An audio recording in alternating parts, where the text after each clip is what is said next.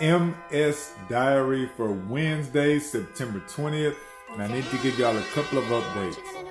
Number one, I bragged this weekend about how I took the Ocrevus, that third Ocrevus infusion for the year, and how much better I've been feeling.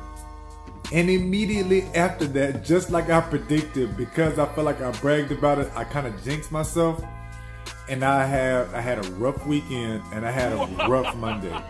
Slowly, day by day, it has been getting better. And it is important for me to remember that no matter how bad it has been the last couple of days, all this shit is still better than what it was before.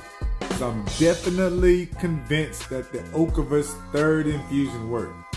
And then second, I need to give y'all an update on taking all of the HerbaLife stuff. So I took the HerbaLife, I had the meal replacement, I added the extra protein to it, and I took the multivitamin. I'm doing that to build up my muscle mass, improve my endurance, try not to get so sleepy throughout the day. Yeah, on Wednesday, I gotta admit, I do feel like Tuesday was a whole lot better than it had been before. So I am liking that shit.